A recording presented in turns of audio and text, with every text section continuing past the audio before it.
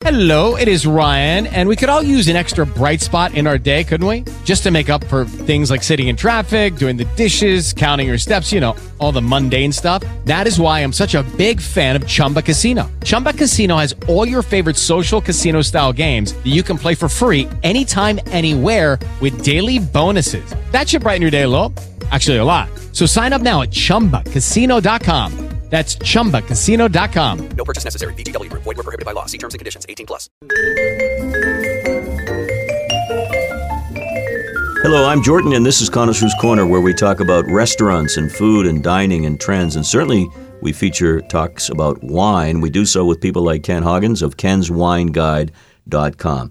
We just recently had you on talking about trying some new white wines. How about some new red wines this summer? Absolutely. We've got two red suggestions here. We're going to start with one from Italy, the 2018 Planeta Frappato from Sicily for $26. Most listeners probably haven't tried Frappato, but it's a great summer wine. 90 points we scored this one. Medium-bodied, balanced, savory. It's got some red plum flavors in there, strawberry, pomegranate, a lot of red fruit. Easy to drink. Go down fast this summer. Serve slightly chilled on a hot day. Put it with a grilled mahi-mahi sandwich. Very nice, very nice. How about a second choice? Yeah, many folks don't really understand that at cru level, Beaujolais can be really, really good and probably one of the best values out there. So the 2018 Chela de Chaz from Fleury, which is a commune, meets all these criteria. 91 points, light plus bodied, juicy, quite spirited wine, cranberry, pomegranate, also the red fruits there. But it's also very food friendly and it'll nicely complement a charcuterie platter. And at $30, you could probably even find it for less. This is a big winner. And it's from a commune. Do you have to be a hippie to enjoy it? Or? No, it's just that's what they call the little sections in Beaujolais.